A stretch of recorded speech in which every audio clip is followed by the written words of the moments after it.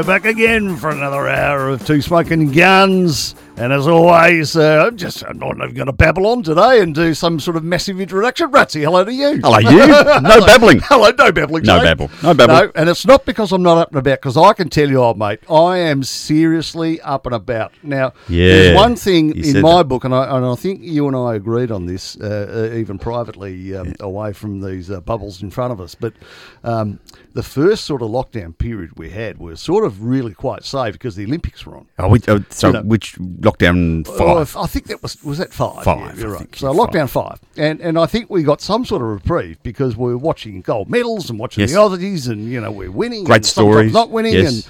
But the Olympics were on and it was a great thing. And to think that those athletes had waited 5 years in terms of doing that. But I've got to tell you, old son, in the last couple of days, first of all, I'll turn my phone off. So that's a good idea. So that's a really good idea. But I've got to tell you, and I describe the able-bodied Olympics as extremely entertaining. Yeah.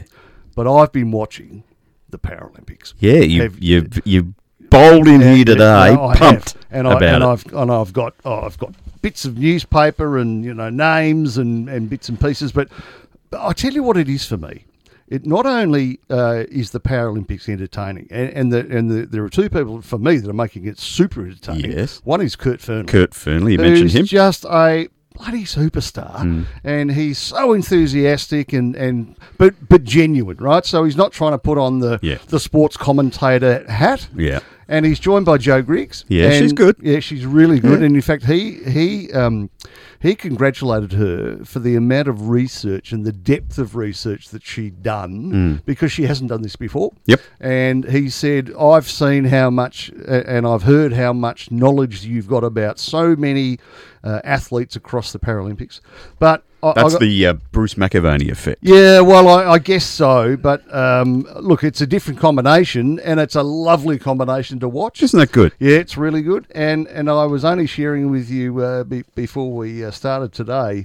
I've come across a sport called goalball. Yes, you mentioned this to me on the way in. Talk me through this story. Well, because I've heard of sports before where you've got athletes that are visually impaired, and they've got a ball, and there's I think even cricket has got something similar where it's got a rattle inside or a bell inside, and they do a bit of that.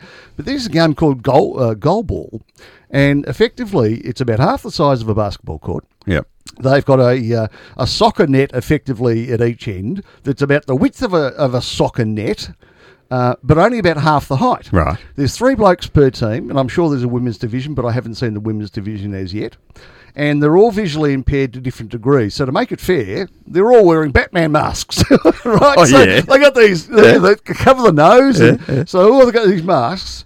And all of a sudden, one team gets the ball, and one of the team members stands up and he grabs this ball and he spins around as though he's doing the shot put or the discus. Yeah. And he flings this ball down the other end. And of course, these athletes can't see it coming. Can't see it coming.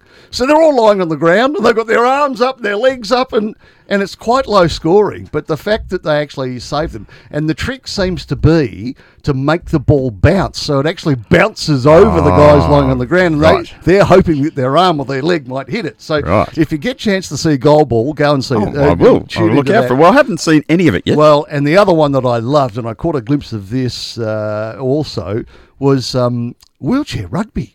Yeah. Yeah, mate, I tell you what. Big stacks there. They don't leave anything out on the pitch. It's gold.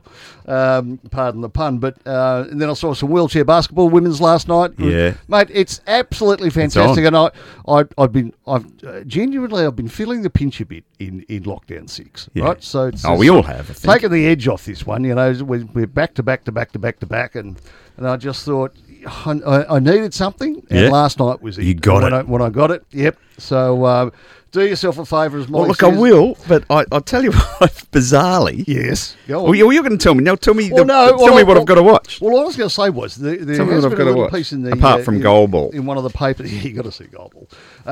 There was a thing here about the top 15... Is that in the little paper? Yes, the little paper. Yep. So it's the top 15 must-see events. And as I say, I've caught some of these. I caught a bloke last night, a swimmer. Yeah. He was in the 50-metre breaststroke, and I didn't catch on what affliction had happened to him or what his condition was, other than physically to see that his arms came down probably no lower than where his elbow would be, each side. And his legs had been amputated or didn't have legs, literally about half the way down the top part of his leg. He's in the 50-metre breaststroke. He's swimming. He's swimming, mate. So him and one other athlete were up on the blocks for their start. They were swimming against guys that looked as though they'd be in the able-bodied Olympics, because they were swinging their arms and they were built like Tarzan, but their legs don't work. Right. So they're just all arms. But, I mean, this bloke didn't have any arms at all, literally. Wow. And he finished 7th, out of the 8 athletes in the men's 50-metre breaststroke final. So, incredible. So I've seen some track cycling. I've seen the blind athletes where they have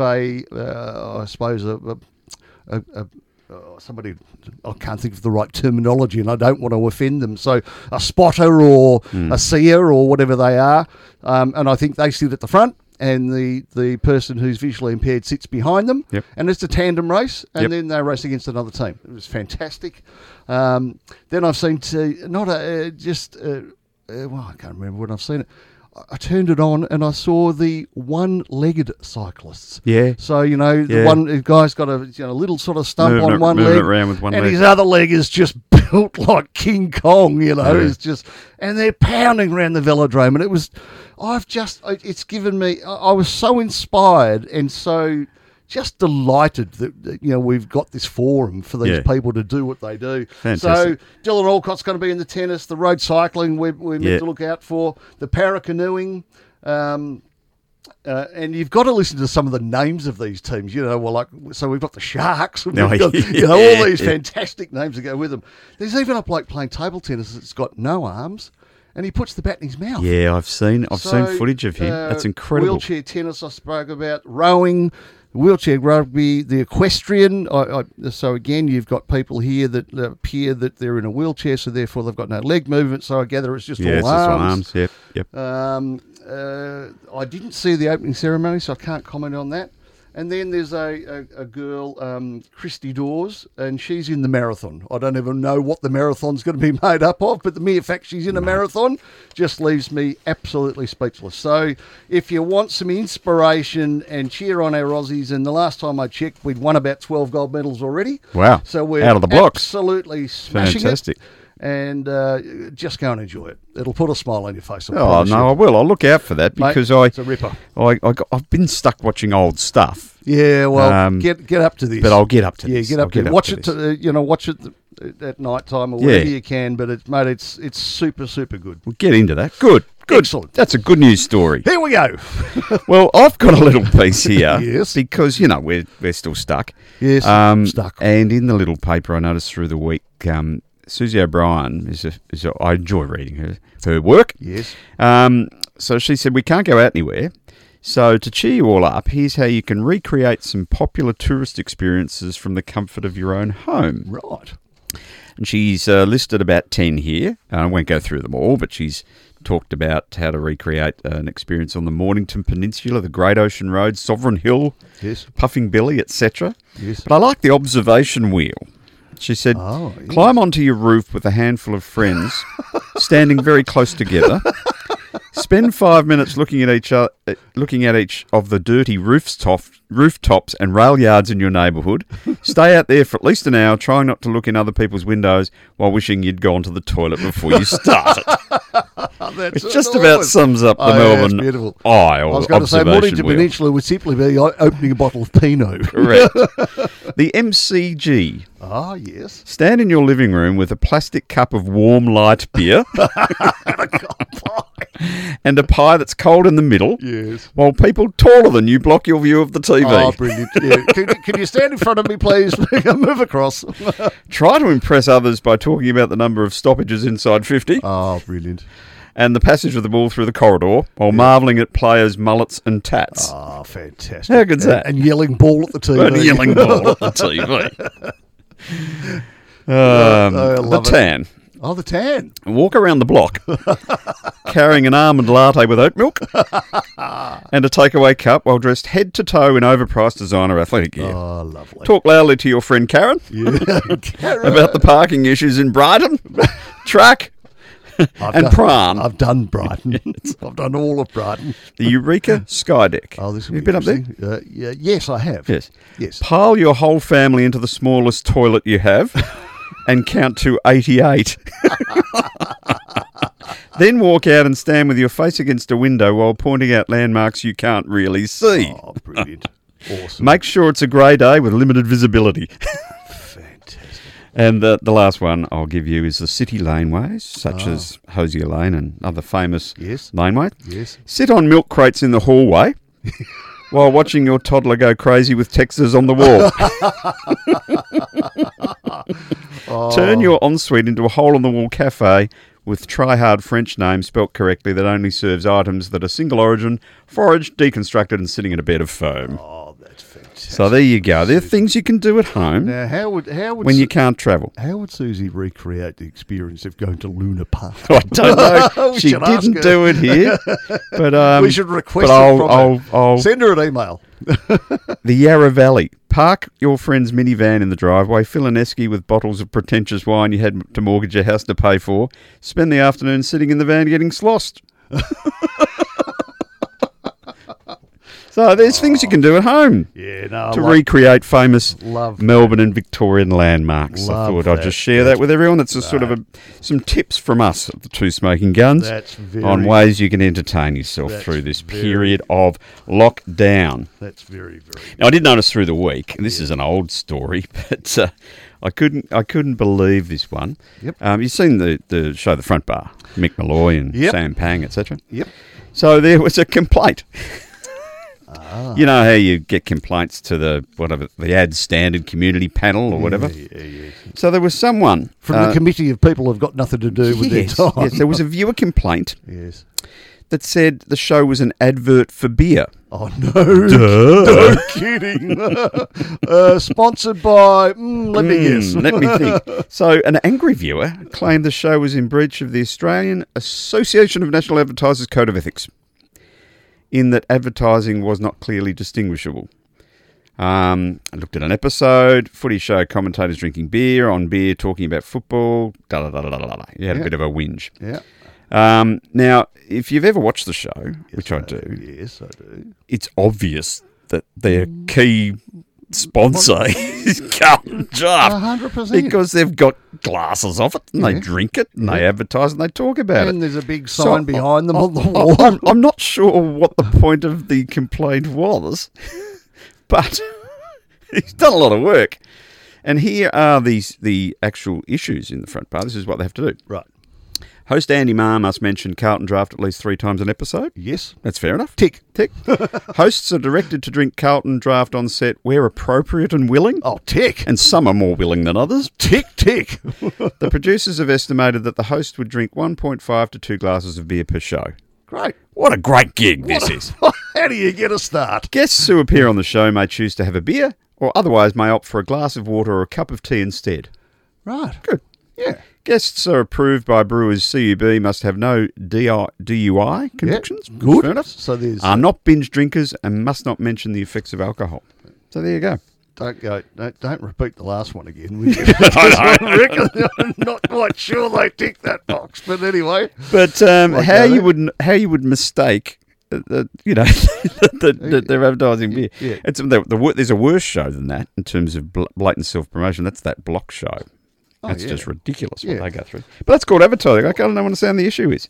It's how they make money in television. Is the person complaining called Mr. Bar Humbug? Yeah, it could be. Bar Humbug, yeah. Oh, dear. Well, I just think it's a You know what? Every time there's something that somebody thinks they've got an angle to say, that's in breach. That's outrageous. You can't do that. Yeah. You know, they get on their high another horse. example of woke culture. What's a woke culture? We'll have a whole episode on that one day. Anyway, speaking of beer, I do have one other before. I know you've got tons of stuff to talk about today. Right. No, we're just going to keep bouncing around. This is from Japan, where the Olympics are and the Paralympics are. Yes. Japanese researchers have developed earmuffs that can detect a person's blood alcohol level. What? So we're sitting here today with earmuffs on. Yeah. And if I had the Japanese ones, I could tell whether you're drunk or not. Yeah. The device... I don't reckon you need earmuffs. Don't need earmuffs. That's correct. It's almost compulsory on this. Now, the device is fitted with an ethanol vapor sensor. Oh, my God. An ethanol vapor sensor. What, you got vapors coming out your ears? That measures the alcohol concentration in gas released from the skin of a person's ears. Oh, there you go. Gas released from the skin of a person's ears. Who knew? Gas released. When alcohol is detected, a light switches on, and the brighter the light, the more inebriated the person is. Does it help if you're deaf? Does it not work then? The design follows the researchers' discovery. This is the great breakthrough, that the concentration of ethanol, which is the ingredient in alcohol that makes you drunk. Yes. The concentration of ethanol released through the ears and the breath was similar. Ah. So you don't get breath tested anymore, you get ear tested. Right. They said they believe the earmuffs could be suitable for police use. So instead of having to blow in the bag, the coppers just hand you a pair of earmuffs and you put them on your ears. And if they go, bing, they go, will you kindly step out of the car? And then you can't hear them saying, can you kindly step out of the car? I tell you what, my crazy mind's gone a little bit further here. And I'm going a bit further down south. So what happens when you drop the Royce Hart? And they'll be able to measure that one day. You'll need more than earmuffs for that. Sir, you've had 6 cans, you've had roti, you've had garlic naan, right. And you've had a vindaloo. Yes. Oh, dear. How about that? Wow. That's a novel invention from the Japanese. Who would know that gas gets released from your ears? Yeah. Amazing, isn't it? Yeah, there you go. Anyway, every day's a school day here on the Guns. Well, I tell you what, do you like hot dogs? I love hot dogs. Okay. Only at the football. Yeah. And, well, I tell you what, I normally have... What you enjoy paying $28 yes, for? I was about to say that. I have them sometimes at the football if I'm not having a pie. Yes. But I do enjoy them at the local football. Yeah, right. Okay. Because they do them at the local, VAFA footy and, get a bit of cheese on them. Yep.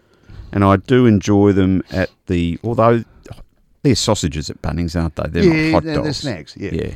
I prefer a snag than a hot dog. Well, I'll tell you what I do, just to digress momentarily. Yes. I've been going down to the local netball with said children for a number of years now. Yes. And of course they have the barbecue down there. Yes, they have the kiosk. The kiosk.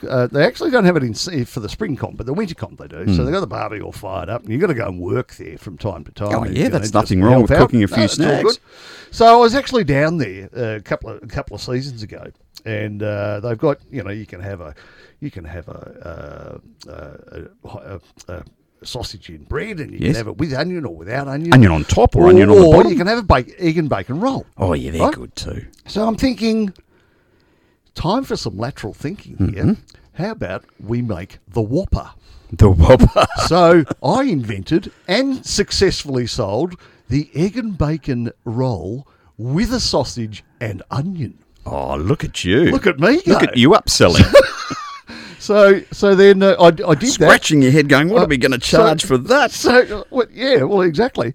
So I think I charged about $8, right? Yeah, you would have made money for the... So I did that on the day, and people went, "Hey, you're a genius." I said, "Would you like to upscale to a Would you Whopper? like a Whopper? What's a Whopper?" I've gone, "Well, it's one of those with an egg and bacon roll." Lots of blokes there wearing earmuffs that were very bright. I tell you what, lapping those up. Did I cure some hangovers that day? So anyway, I did it that day, and then I went back sort of, the next week, and somebody else was on. I said, "Can I have a Whopper?" And they've gone, "What's a Whopper?" So I educated them about what. Well, blow me down. The week after that, the Whopper was up on the board. Look at you. Inventor. Egg and bacon with a sausage and Inventor. onion inside. So anyway, I digress. With barbecue sauce. But I'm now back on track. Speaking about sausages and dogs, so it says hot dog, eat for a longer life. Now you're smiling now. Right.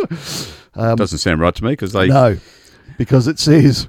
Every hot dog a person eats shortens their life by 36 minutes. Yeah. Well, it's one of those mysteries. It's like a dim sim. You don't know what's in them. Or a Chico roll. You don't know what's in them. Nah. Those hot dogs. Nah.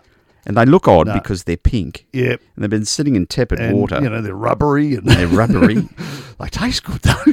But they only taste good if you put onions and sauce and cheese on them. Yeah. If you ate them without the bread and everything, they wouldn't taste so good. No, they need condiments. They do need condiments to make them more palatable. Yes. So it just says here, however, a person can also add minutes to their healthy life expectancy by eating better foods. Yeah, well, that's a portion of nuts, for example, adds almost 26 minutes, while a peanut butter and jam sandwich, here we go, peanut butter and jam, so peanut butter and jelly sandwich. Which is yum. Never had one in my life. Oh, beautiful. Is it?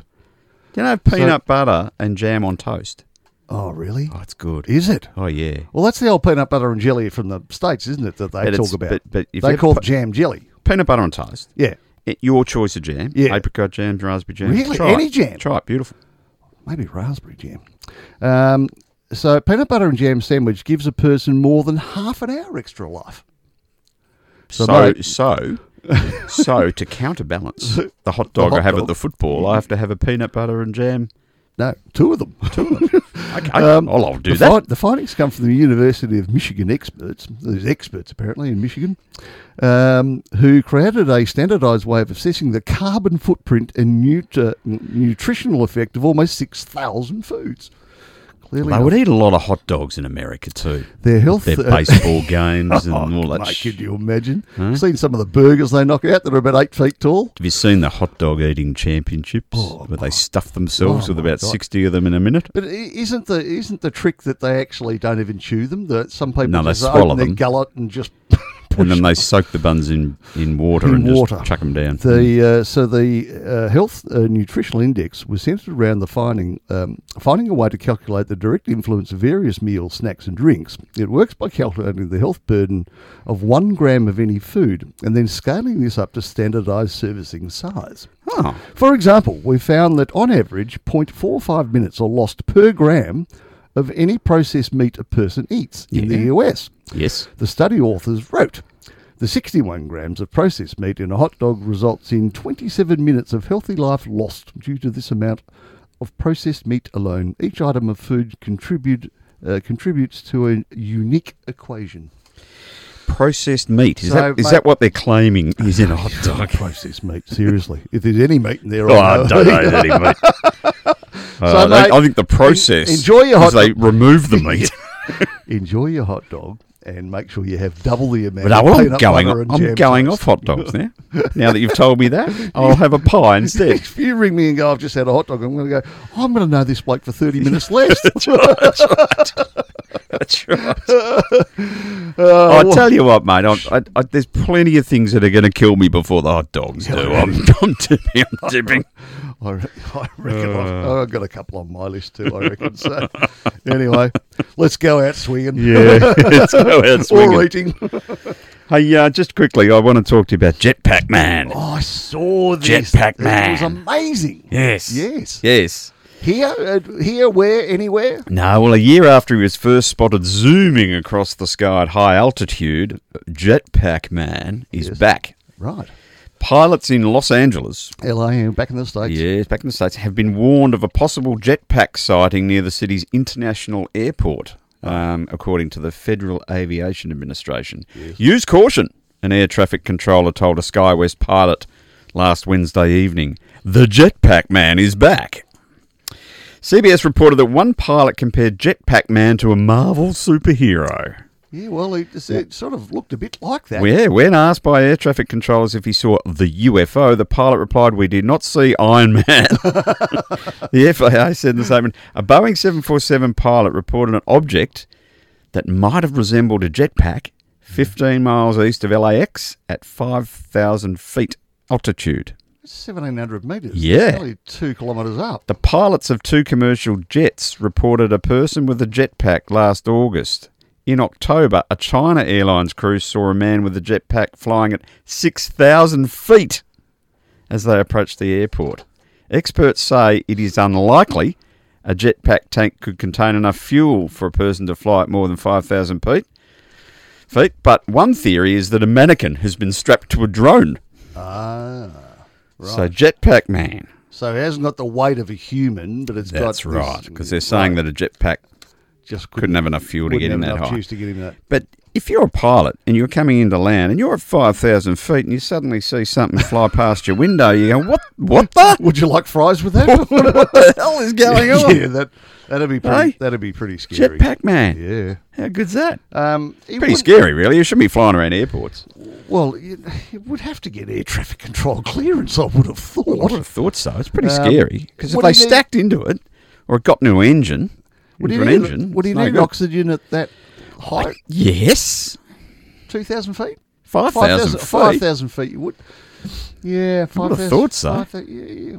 It's getting there, isn't it? It'd be cold too. Yeah. Do you remember seeing the bloke that wore all the gear and jumped out of just almost from outer space? Oh, parachuted down or whatever, or free fall. Yeah. Well, no, he had the wings on, the whole. Ah, he was Birdman. It was like a Birdman thing, but 60,000 feet. Like he had the whole oxygen thing going on, and 60,000 feet. He was on the edge of the atmosphere. Okay, that's out of my comfort zone. Something like that. That's a long way. That's a long way out of my comfort zone. A long way to get a sausage roll. Certainly is, Scotty. Certainly is. Anyway, so there you go, Jetpack Man. Yep. So a Marvel superhero. There was lots of coverage. Would you love to ride on a jetpack? Yeah, how much fun would that be? It'd be good fun. Have you seen the ones in Queensland, the water jetpacks? Yeah, that's the one I want to do. Yeah, where you come out of the water on the water spray. Because it's basically a jet ski on your back, punching the water through and punching you up into the air. I'd like to try that. It looks hard. It actually. Well, if you tip yourself, you just go bang straight in the water. And you'd hurt yourself. Face plant, or you end up the power lines. And the water and the power probably don't mix. I'm not sure. Oh, you're probably right. But it looks fun when someone's operating it correctly. Yes, when someone's doing it well, it looks really good. It looks very good. It's one of those, when it's going beautifully, it's going beautifully. And when it's not going so beautifully... When it's tipping, not so good. No good. You're going sideways at 100 miles an hour. Stuck it into boats and taken out now, ships. I'll tell you what, this just happened to... I mean, talk about technology and advancement. I suppose this is a nice segue. And surely this only had to be a matter of time, and yet I scratched my head a bit thinking, surely this is sort of almost happening now, but maybe not. Maybe these people are just going to take over the world and do this. Yep. Netflix, where you can go and rent a movie, or you pay. I was on it last night. Yeah, there you go. I'm on it nearly every day. You know what I was watching last night? No, go on. My youngest son loves the Ron Iddles show. Ronnie Dorset? Ron Iddles on Sunday night, the homicide investigation, old cases and stuff. Yeah. And I said, well, if you like crime shows, you want to watch Underbelly. Oh, gosh, yes. So he said, Underbelly sounds daggy. I said, hang on. Oh, wait. So I went on the Netflix. Yeah. And season 1, episode 1, Underbelly. You've seen it. I've seen it. Yeah. Alphonse Gangitano, Vince Colosimo. I think I saw it before I was meant to. Oh, yeah. Everybody did. I left him at 10 o'clock. He's watched 7 episodes last night. He's gone, how good's this? Has he seen Chopper? No. I'll get him to watch that next. Because they've just done a redigitalisation or something of Chopper 20 years But down it stands the test of time. Oh, yeah. And it's still great. It's a great lark. Well, you've just prompted me. I'll have to go back and watch a couple of episodes. It's really, really good fun. Cash. There's no cash here. That's Chopper. No, they were great actors in that show. They were brilliant. All great Australian actors, and it stands up really well. And he's watching, he's going, I know that house. I know. Yeah, it's all filmed in Melbourne. Yeah, that's right. Anyway, so I digress. So I was on the flicks last night. Alphonse Gangitano. What are they up to? I remember Alphonse Gangitano. Wasn't he slick? He's slick. Hey? Anyway, so you've got something there about Netflix? Well, only... so the extrapolation, I suppose, was only natural at some point, it would seem. Netflix has hired a veteran video game executive as the streaming giant eyes an expansion into the gaming industry. Well, right. That's called brand extension. So does this take away? So if you've got the PS4 and you go and buy the game, you don't need to buy the game anymore. You pay a subscription and you can go and get 1 million games at your fingertips. Well, maybe. So don't know. Does it mean you can gamble? So here we go. Here's some names you might be familiar with. It comes after Amazon, Google, and Microsoft, never heard of them, made investments in online gaming, a growing and competitive market. Oh, so online gambling, not gambling. No, gaming. Gaming, gaming. It's not gaming. Right. It's not gambling, it's gaming. Oh, I thought you said they were getting into the sports bet. No. So gaming. So when they call it a growing and competitive market, bingo. Well, apparently, this might be totally incorrect, but it's never stopped me before. I think more people are into gaming than actually watch those subscription 100% services. It's off the charts. It's a thing that I'm not into, but it's a thing. Old mate at home. I think we're the wrong target demographic we're not for the demographic, but I got to tell you, if they put something in our wheelhouse that was sort of interest, I'll have a crack at it. Well, imagine winemaking as a game or something. Yes. Hey? There's an idea. There's an idea. Old mate at home, he'll sit there and play against 5 others that I don't even know where they are. And they've all got the headsets and the walkie-talkie and the microphone things. And, you told me you were going to be my ally and, you double-crossed me. And, mate, it's on. But some of these people that are writing, they're talking about 20 hours a day. It's an addiction stuff, right? So Mike Verdu will be Vice President of Game Development. What a great job that is. VP of Game Development. Netflix has confirmed. He has worked at Facebook and has a background at gaming firms dating back to the 1990s. So, 30 years ago. So he knows it. Bloomberg reported Netflix was considering adding video games to its streaming service. There you go. Why wouldn't they? Brand extension. Mad if they didn't. Here's my gut feel. Either Amazon, Google, or Microsoft, or a combination of all three, will own nearly everything in the world in the next 20 years.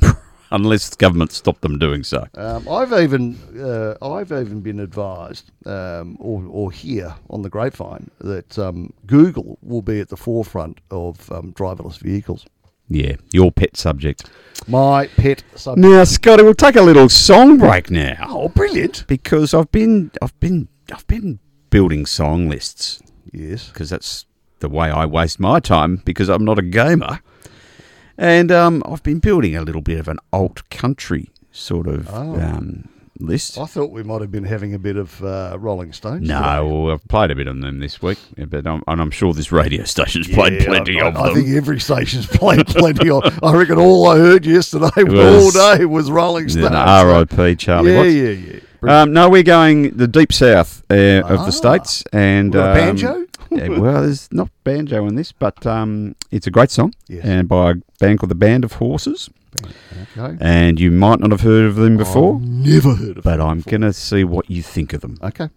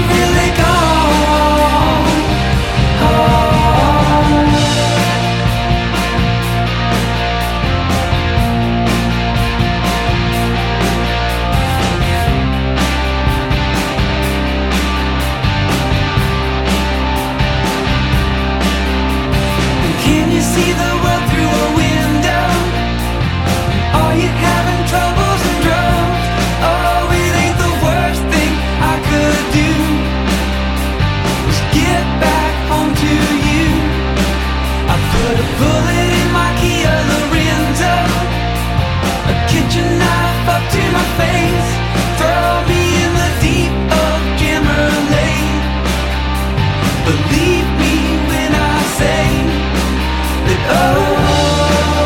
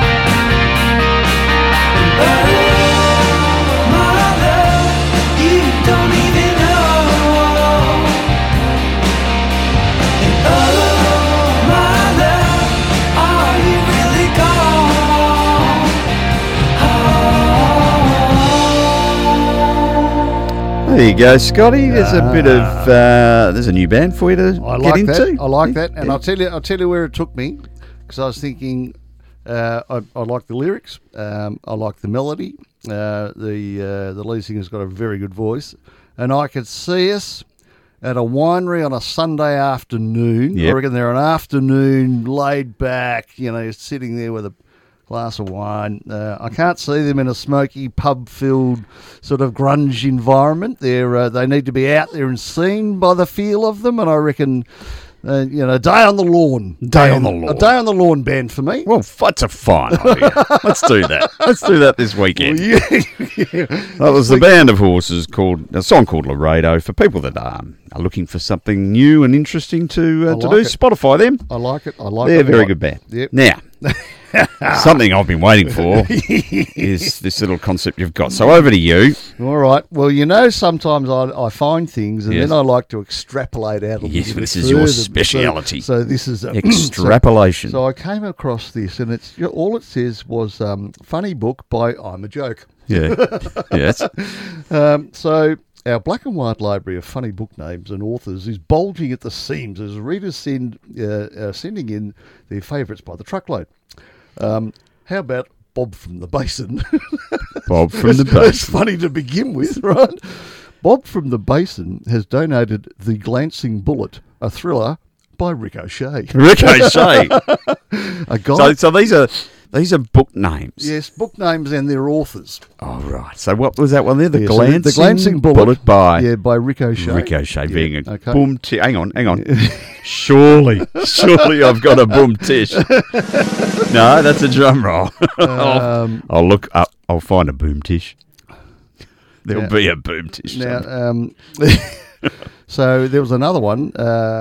It was called. The book was called Cordoned Off, and it was by Emma Bunting. I actually made that one up. A Guide to Growing Flowers by Chris and Ann Thumb. Oh, yeah. There it is. Yes, Ian Baxter from Berwick. He should have been Baxter from Baxter, really. Yeah. But Ian Baxter from Berwick sent in Surgery, a Profitable Hobby by Dr. Rip Suture. What was that one again? Dr. Rip Suture. Very good. Yes. Larry from Geilston Bay in Hobart gave us Over the Cliff by Hugo First. Gene from Ringwood contributed A Sick Russian by Ivan... I can't even pronounce his surname. Ivan Orfulkov. Anyway, I can't find the funny piece of that. While Tim from Altona, don't you love that? Tim from Altona and Bob from the Basin. Tim from Altona said Murder in the Chook House by A. Fox and Paul Tatterson. Don't get that one. By A. Fox. Oh. Yeah. Right. Chook in the wheelhouse. In the Fox House, who hails from Maffra. He's sent us a couple of editions. He's donated "Oh My Aching Joints" by Arthur Itis. Another called another called "How to Combat a Rabbit Plague" by Warren Full. Yeah. So anyway, they sort of ran out, but I just went and I thought, well, there's got to be some other funny ones that potentially might be sort of floating around. So I did find a few. Back Problems by Eileen Bent. Yes. Yeah. Bacteria by Mike Robes. Yeah, like that. Blushing by Rosie Cheeks. Oh, yeah. Advantageous by Benny Fishel. Oh, yes. Yes. I had another one here. Too Much Power by Jess Osterone. Oh, yeah. Not bad. I made that one up too. Oh, I think yours are better than the other ones that came in. American Independence by Bertha Venation. Yeah, that's made up, I reckon. Art and Culture by Phyllis Stein. Oh, yeah, not bad. Are You Dancing by Are You Asking? Oh, I like that. Forthright by Frank O'Pinion. My head's actually hurting. Drinking to Excess by Alcoholic. Empty Glass by Phil Etup. Fill it up. Fill it up. Anyway, so French Cooking by Souffle. Genie by Al Adden.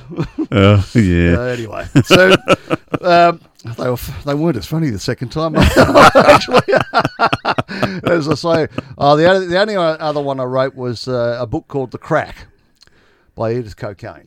Very good. Very good. Now I'm going to continue. Not bad. Not great. Now I want to continue on because I want to read you an ode to a landmark. Yeah, good. Because it was where I was remiss in not putting up my hand to the teacher last week and saying, "Miss, I want to read this, please." Yeah, and you didn't do your homework. So this was, while we can't visit our most beloved Melbourne landmarks right now, we can pay tribute to our favourites in verse.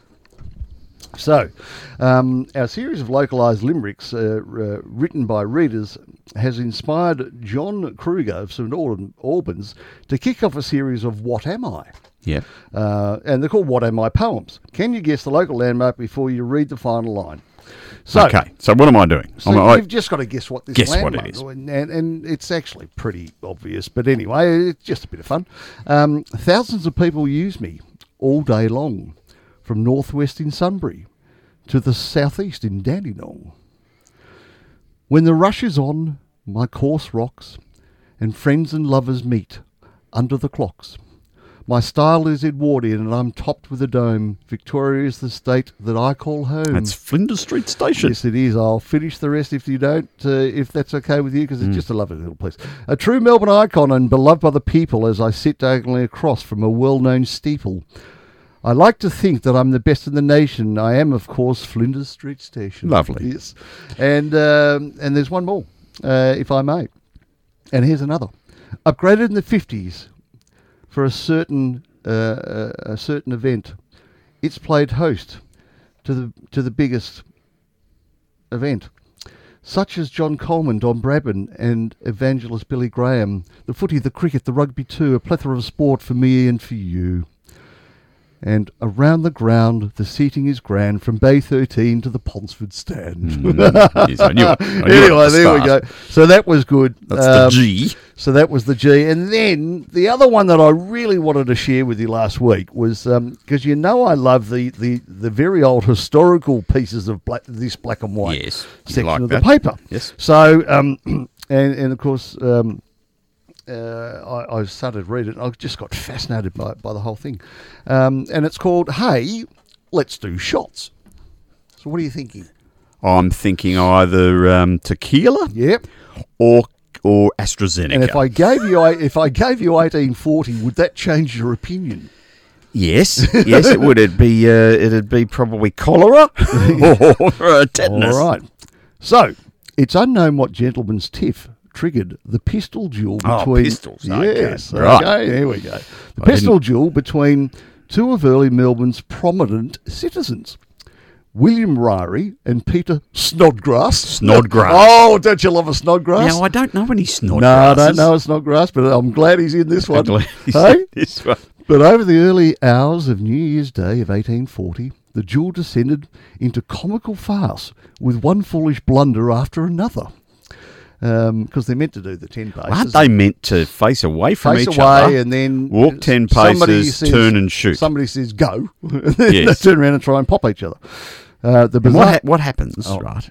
Sorry to interrupt. Go. If you turn around at 9 paces and shoot, is that like a false start? Yeah, you got to shoot yourself in the head. And the starter shoots his gun for a false start? No, you got to shoot yourself in the head. That's the penalty. The bizarre, I'll tell you, this is what happened. The bizarre duel is recounted in today's new episode of the free weekly in the black and white podcast. So there's a podcast that actually talks about this. Ryrie started Victoria's first commercial vineyard at Yering in the Yarra Valley. I know it well. Yering Estate. While Snodgrass was a well-known pastoralist and later politician. It's believed Snodgrass challenged Ryrie to the duel following a heated exchange at dinner on New Year's Eve. In many respects, he was lucky to even go on to make wine, given that he was nearly killed in this duel. Nearly killed in this duel, Oliver says. What were they fighting over? I'll tell you right now. Okay.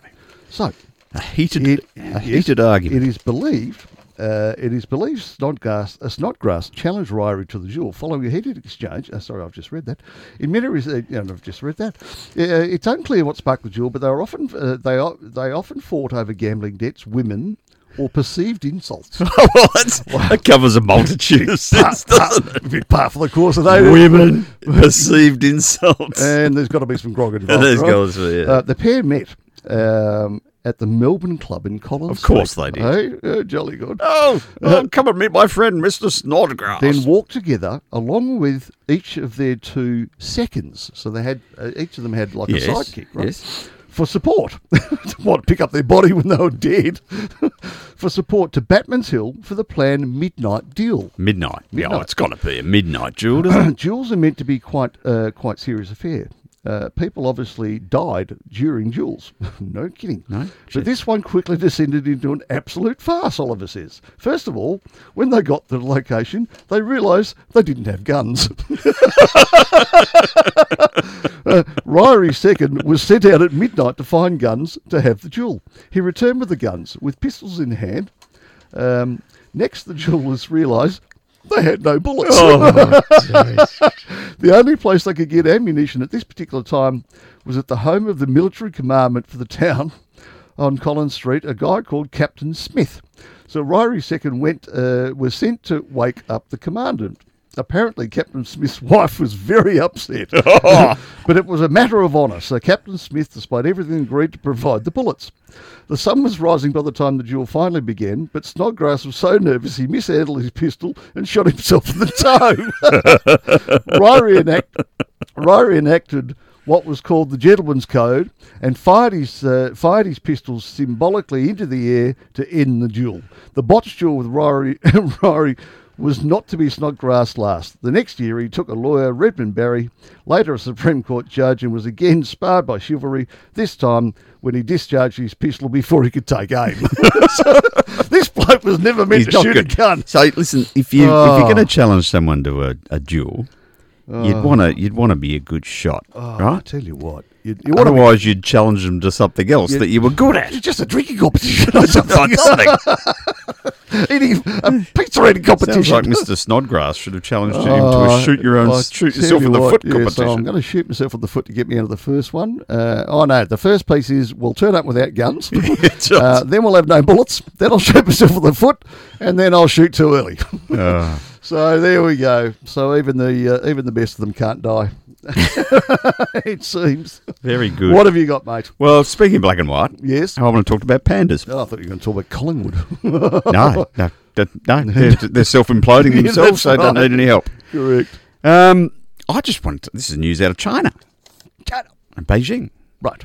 Giant pandas are no longer classified as an endangered species. Oh. Are we being overrun by pandas now? The number in the wild rose by 20% last year. Wow. To about 1,800. Right. Hong Rong, Deputy Director of the Chengdu Giant Panda Breeding Research Base, yes, the CGPBRB, of course it is, yes, said population growth had risen to 12% in the last 20 years. Right. And average life expectancy is extended by nearly 10 years. Wow. Mr. Wrong, sorry, Mr. Wrong. Is that how wrong? How wrong? Said the number of animals at the Institute had risen from 18 in 1994 to 206 last year. But she cautioned that the species was still classified as vulnerable to what she doesn't refer. Right. He doesn't refer. So there you go. Pandas are back. 1,800 doesn't sound a lot, does it? Well, it's not a lot. It's not endangered, but they still, need to be protected. Have we got enough bamboo for them? There's plenty of bamboo, apparently. Is there? It's a scourge of the earth, bamboo. It is. You ever try to get rid of bamboo? Yes, I have. Never ever plant bamboo. Or if you do, put it in a pot. Well, the only way I could get rid of my bamboo, I actually got a drill and got some... No, just get a panda in. Just go and hire a panda for the weekend. Go and hire a panda. Do they just sit there and eat it? Can you hire a panda at Bunnings? Yeah. Just go up to the panda aisle. You're pandering to me now. I am. Very good. Very good. Very good. Hey, I just had this little one. Hair. Not something that's that familiar with. The musical or? No, as in hairdressers. Oh, right. Across the UK yep. are being urged to do their bit for the environment by recycling snipped off hair to help clean up oil spills, make compost or generate energy. What? Spare hair? What? I don't have much spare hair. I've got a bit. But spare hair can be used in depolluting filters to clean up motor oil. A kilo of hair is able to absorb up to 8 litres of oil. I need some in my driveway. The idea of using hair filters originated in the US and has been tested in real disasters such as when a Japanese tanker sank off the coast of Mauritius a year ago. What? They just chucked a whole lot of wigs at it. So all these bald people, because they were made to shave off their hair. Throw your wig at it. Oh, my God. The UK was lagging behind in recycling unwanted hair when the Green Salon Collective formed last summer. Green Salon Collective. Yes. The waste produced by the hairdressing industry in the UK each year could fill up 50 football stadiums, the collective said. In terms of hair? The hair that's swept up at barbershops. Right. Why don't they make jumpers out of them? Well, I think they're just chucking it at oil spills at the minute. So, does it have to be refined, or do they have to reconstitute it into another form, or they just stand there and not sure whether just let the wind or head hair or chest hair or what kind of hair it is? I'm just confused now. But who's collecting the hair? Yeah, who's collecting it? Yeah, exactly. I said people with big balls of hair in their houses. I don't know. I mean, so. This hasn't given me much, this article. No, I was going to say it's left... I didn't do my research. It's actually left us asking more questions than we have answers. Asking a lot of questions. I've just got this image of oil tanker spills, like the Exxon Valdez, and a whole lot of helicopters coming over just dropping wigs on it. On that happy note. Break. We're off. Oh, we're off. We're done. Oh, we're done. Anyway, thanks for listening to Smoking Guns. Had a blast. Nice. See you soon. See ya. See you, mate.